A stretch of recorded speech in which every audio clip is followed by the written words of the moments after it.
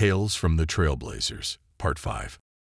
Last night was a horrible trip to dreamland. I had just picked up my premium jar from Dr. G and made my way to my dormitory room for the night. I had unfortunately stopped by the mess hall on the way there and rummaged through the refrigerator for a late evening snack. Shifting around through the cooler, I found a small container of egg salad mixed with tuna salad. There was a post-it note stuck to the top of it that said, "Do not eat. Mage Toyotomi."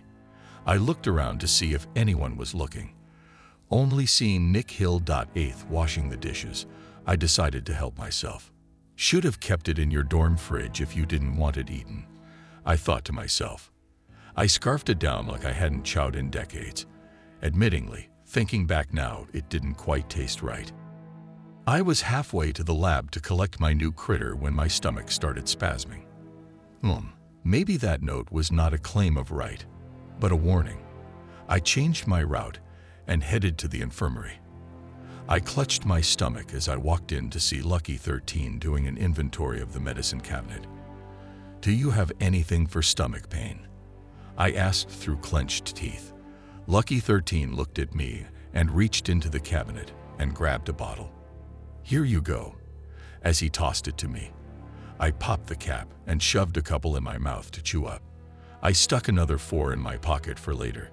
"Thanks," I said as I left and headed back to the labs. "No problem," I heard from behind me through the doorway. Again, I was back on my mission to get my newest best friend in a mason jar.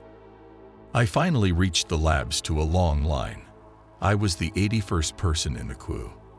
I waved to Johnny Danger and Hydroxycryptotite that I had met a few days earlier.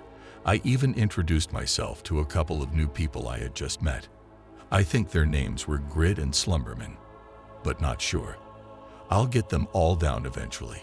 Ahead I saw all the mages and wizards working with Dr. G to get everything moving and flowing as fast as possible. My gut started hitting me with sharp pain spikes while standing in line. I started concentrating on anything I could think of other than my stomach. Finally, I reached the front of the line. "Novo, you get this little beauty. Take care of him. He doesn't have any special traits, but he's special all the same. His name is Teddy," Mage Roshi said in congratulations. Mage Toyotomi leaned over. "Why do you look so peaked? You look like you're about to drop a pound of sweat." I thought for a second of telling him about the tuna salad, but decided against it. I grabbed my jar and stuck it in a baby bjorn that I bought off of Spicy Papacito the day before. He had the brilliant idea of ordering a crate of them for people who wanted to carry their jars around safely. Of course, a nice backpack would work too, but I wanted to see it while I walked. After about 10 minutes of walking around, I eventually made it to my dorm room to crash for the night. Sleep did not come easy that night.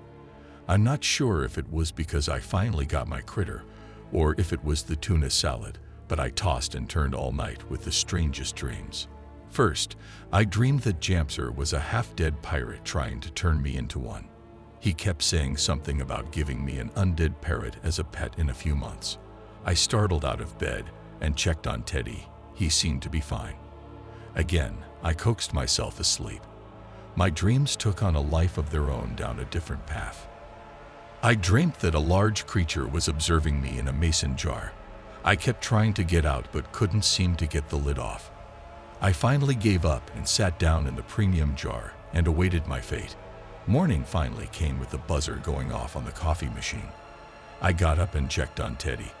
He appeared to be happy for a critter that looked like a cross between a pine cone and a teddy bear.